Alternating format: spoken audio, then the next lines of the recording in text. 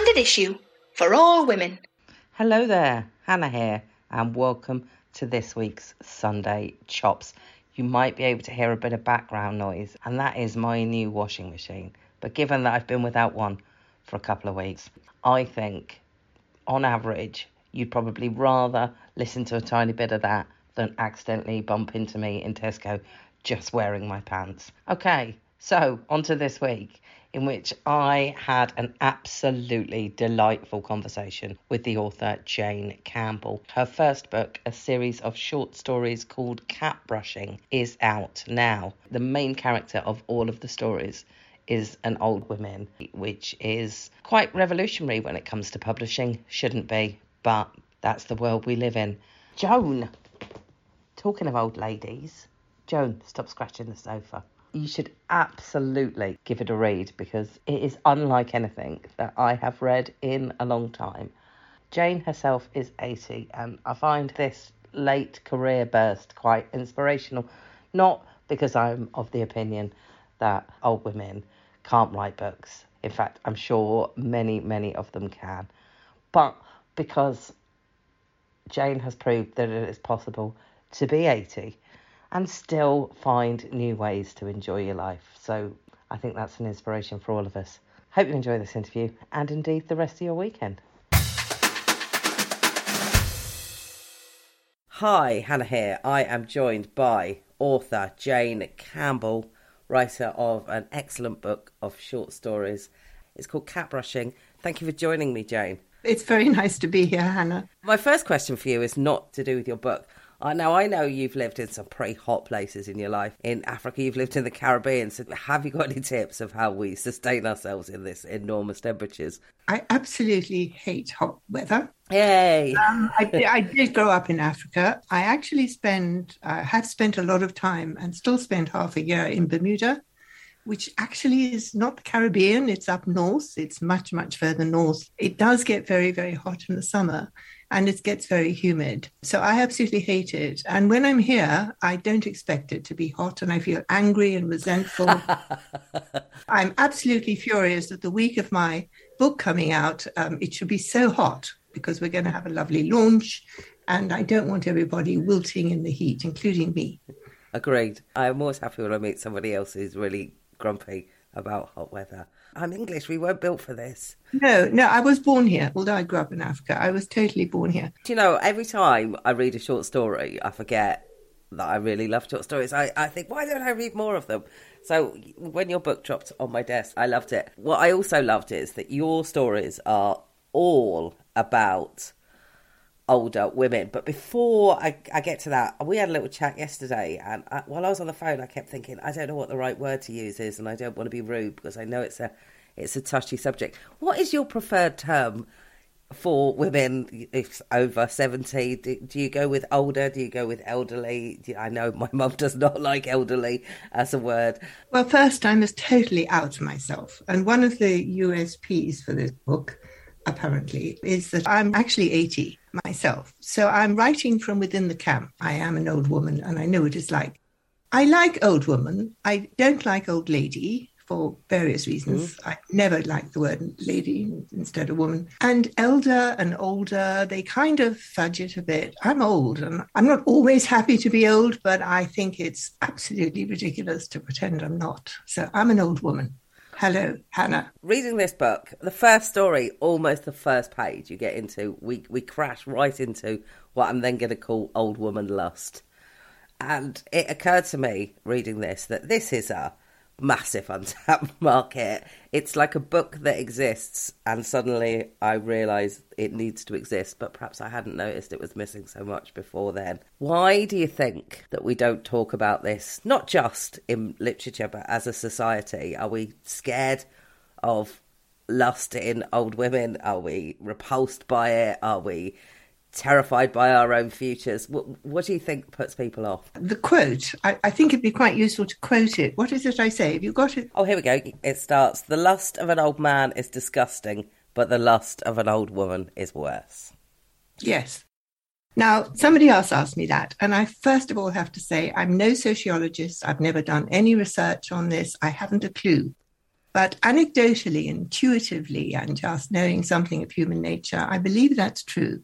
I believe that society is harder on old women who apparently have a sexual life. But then I'm going to qualify that by saying that I think the reason this book has made a mild sensation is I write about old women as I would write about a 40-year-old, negotiating their way through life, given the circumstances in which they live, trying to form relationships, because as human beings, we all need relationships. Remember my career in group analysis.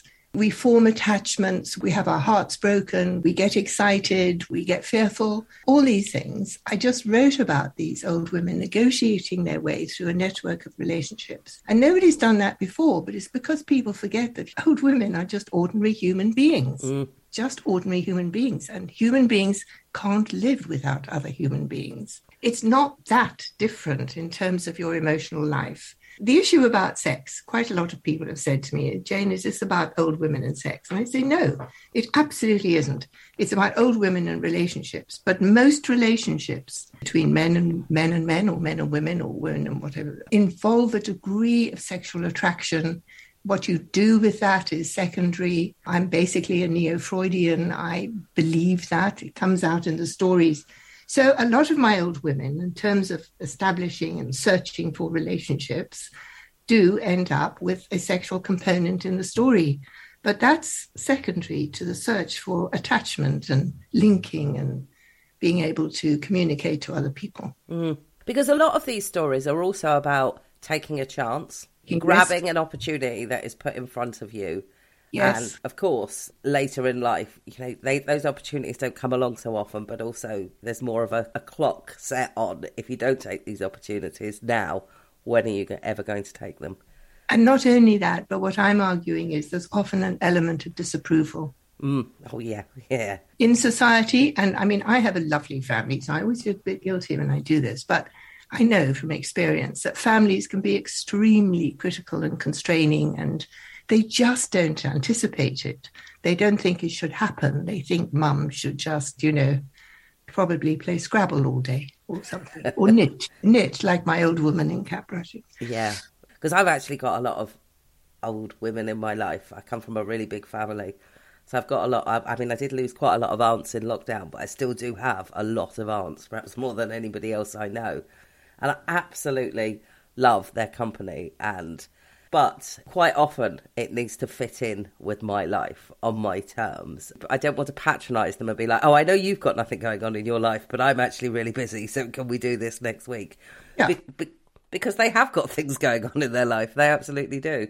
It's where to start. Don't forget you are talking to an old woman. So this is what we're like, not all like me, I hope. But I was really interested to hear, this isn't an answer to your question, I was really interested to hear last week your guest refer to Sayers' article on Are Women Human? Yes. I thought that was, a little private pleasure of my own. It's a remarkable thing. It was written, as she said, I think 35. In it, Dorothy Sayers argues that the point about female equality, and she does go to, by the way, she says she's not a feminist. She doesn't want to be a feminist because she doesn't believe in classification. She doesn't believe in classifying men as one thing and women as another. But also she does say that there is an assumption that women are slightly subhuman. It's very subtle, but it's there. And I call this othering. It's when you other something, you just make it, it could be a migrant, it could be an asylum seeker, just different in some ways. And you immediately adopt the assumption that that person is slightly less than human. You've got to be kind to them, of course, but just a little less. And I think old women, I think this is what society feels. I don't say they know they do it. I think it may be unconscious. I think this is what society feels about old women. Even younger women feel they other older women, that they are just not quite as human as we are. And women have, for years and years, struggled to say, hey, we do have inner life, especially mothers. We do have lives and thoughts and feelings of our own. So then to just assume that would stop after you hit a certain age is ludicrous. Exactly, Hannah. What age does the switch go off? Yeah. Well, you no longer have a personality or thoughts or opinions. I also feel like we are, in many ways, going backwards, and I kind of would date it to around sort of the Brexit referendum, in which suddenly we had this idea that, people do have opinions, but they're all rubbish. The generalisations that came around that time that seemed to be pitting generations against generations, I find it really damaging. Now, one of the things that I also want to talk to you is about death, which hangs over all of these stories. Well, of course, because they're old. Yes. Our impressions of death or our fears of death. How have you managed to sort of entangle those in your stories? Well, this is going to sound a little pretentious. I just wrote these stories. It doesn't sound pretentious. It sounds absolutely common sense. These old women turned up in my head. I think there was an element of anger about wanting to write about them, because I could sense, particularly during lockdown and so on, this casual denigration of old women. They used to put pictures in the papers that were really, really, I thought, quite demeaning. And I think I was angry and I wanted to fight back in a way. But nothing that goes into the stories is particularly conscious. I'm not a sociologist. As I said, I have turned out to be a reasonable short story writer, but I made up these stories. I made up every single thing in these stories, not the settings, but the characters. And I don't really know where they came from. The point is, when you are over 80, death is not far off. You asked me about my attitude to it. One of the thoughts I've had is I am a war baby. I was born in 1942. And for a period of time, my father was posted missing, believed dead. Now, I didn't know that. This is when my mother was pregnant and when I was a baby. But I think somehow I would say that in the atmosphere of the time, people died. People died. And it was just part of life, in a sense. And I think I've never really moved on from that attitude. What's really clear in your book, and there's one story in particular that's absolutely full of those platitudes that people say around death. She had a good innings. Oh, that one. Susan and Miffy again, yes. Yes, it's Susan and Miffy, where, or, what a great way to die in your sleep. And we're just saying those things to ourselves, aren't we? We're saying them out loud, but I think that when we do, because again, I think I'm probably as guilty as anyone of saying things like that. You just want to say something reassuring. You just want to feel like you're saying something, but you don't really know what to say. Yes. But you see, I at the risk of sounding patronising, I don't think it's bad to say all that. I mean, we are, after all, only human. Thank you. Good point. Thank you, Jane. That's reassuring. We need such consolation as we can find. Mm. And actually, in Susan's case, they didn't know this. That story is a very good example of how families haven't a clue what's going on in their old people's lives. They just haven't a clue, and they thought that she ought to live long enough to see her granddaughter, and that would make her so happy. She was happy. She died happy. Yeah. Well, that does bring us to this other quote that I have here, which is, I was told of an older woman who was asked by her granddaughter, Granny, when was the happiest time of your life? I don't know, she replied. I may not have had it yet. Yes, that's lovely, isn't it? Isn't it just? Now, I'm interested in you talking about being born during the war when your dad was away and you were raised by your mother and your grandmother. Yes, actually, my mother and my great-grandmother. Your great-grandmother? My mother's mother died when my mother was a child. So there's a missing generation, which is, I think, very significant. Yeah. So I'm curious to know how you feel as an old woman yourself now, how you feel that your experience is similar to the experiences you saw them go through, or whether you think it's changed any, or whether it's made you feel closer to them, how aging has made you feel about the older women in your life when you were growing up. Well, my great-grandmother was a remarkable woman. She had a single daughter who died when she was 35, having had 7 children. The 7 children all had children, so their grandmother, my great-grandmother, I was the first child to be born to one of her children. I loved her. I loved her so much. I lived in her house till I was 4, and then actually we ended up in Africa. I have letters that I wrote to her when I was 7. They're totally tear-jerking. I think she was the calm centre of my life. And the impact on me now, I have tried. I have grandchildren, lovely grandchildren, and I have tried at times. I've even said to them explicitly, I'm trying to be the grandmother that I would have liked if my missing generation had lived, if you see what I mean. So I came over to university from Africa, and I would have given anything for the grandmother, because my great-grandmother was dead by then, for my grandmother to be here and to be available as a home, as a resource, as a friend, as a money supplier, and all the things that students need. I didn't have her. So I'm trying now to make up for it with my current grandchildren. So in a sense, I'm taking inspiration, but also I'm aware of what was missing, and I'm trying to fill the gap. Yeah, that's Does that make sense? It does make sense. Yeah, it's a good answer.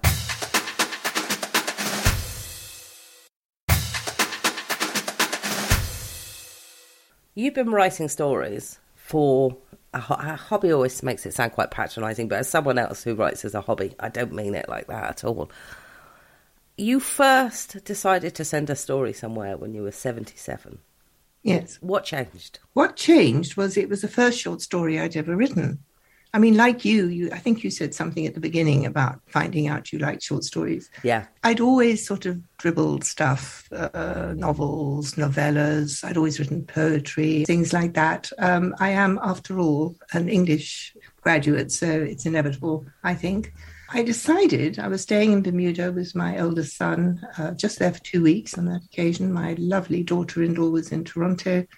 I was alone in the house. I was brushing a cat. I was literally brushing a cat, Lucy. There were 2 cats, Lucy and Sarah. And somehow into my head came this picture of this old housebound woman whose companion was a cat. And I really, again, it's a bit like, I don't know where these women come from. And there she was in my head. So I wrote the story over about 4 days and sent it to the London Review of Books, who don't publish fiction normally. And they published it, and that was the beginning. So I think it was that I changed my mode. It was the first short story I'd written. But I also think, frankly, Hannah, it was just the most extraordinary stroke of luck. I think there are brilliant writers all over the place that don't have the chance that I've been given. Yeah, I think that's quite often the way in life. It's about making the phone call at exactly the time that the right person to answer it is standing at that desk. You're right. And also it is about, I don't actually play the lottery, but symbolically, it's about buying the lottery ticket. It's about writing the story and sending it in. You do have to do that. And you are a great writer as well, I definitely, but you're absolutely correct. You can't win if you don't buy a lottery ticket. So and for a lot of people, that's what the problem is. They enjoy writing, but they can't bear the idea of someone telling them it's not great, or, maybe it is great and they know they're never going to finish it. They're not that personality. Do you find that the story that this is now being published in your 80th year, do you find that that's at risk of becoming the story itself, or is that something you don't mind? Well, in a way, I don't mind. I really don't mind. And perhaps I'm showing people that being old doesn't mean you're always dysfunctional and all that. But it is a little bit like... So Samuel Johnson, who, despite his dreadful chauvinist habits, was a great thinker. He was told of a woman preaching. I mean, I'm going to misquote this, but it's basically okay. He was talking about a woman preaching, I think. And he said, hearing a woman preach, one is impressed not with the fact that it is done well, but that it is done at all. Yeah.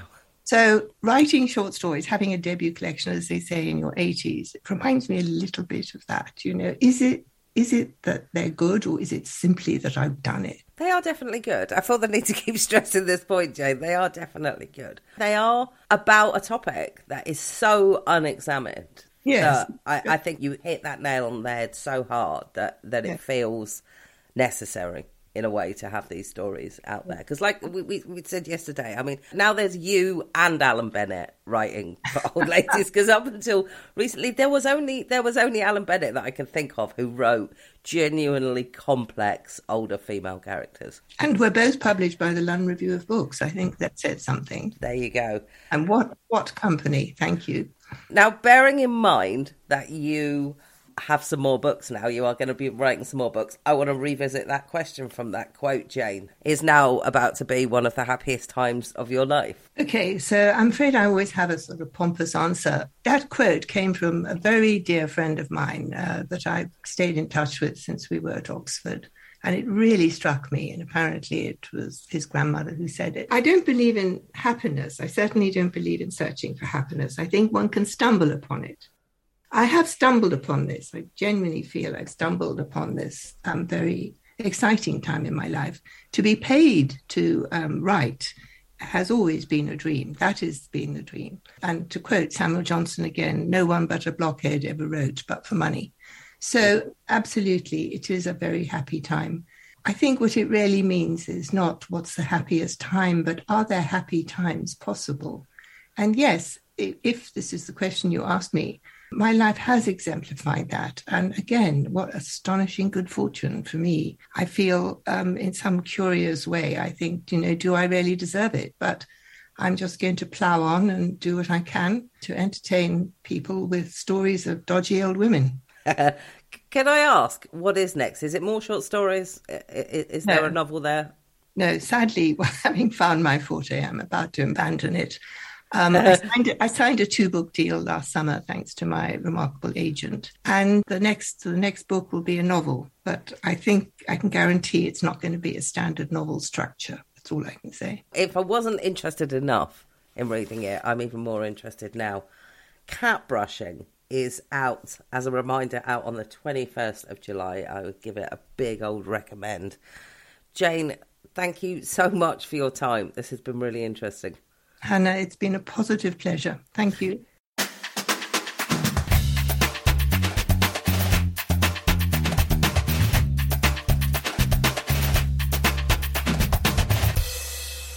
Standard issue for all women.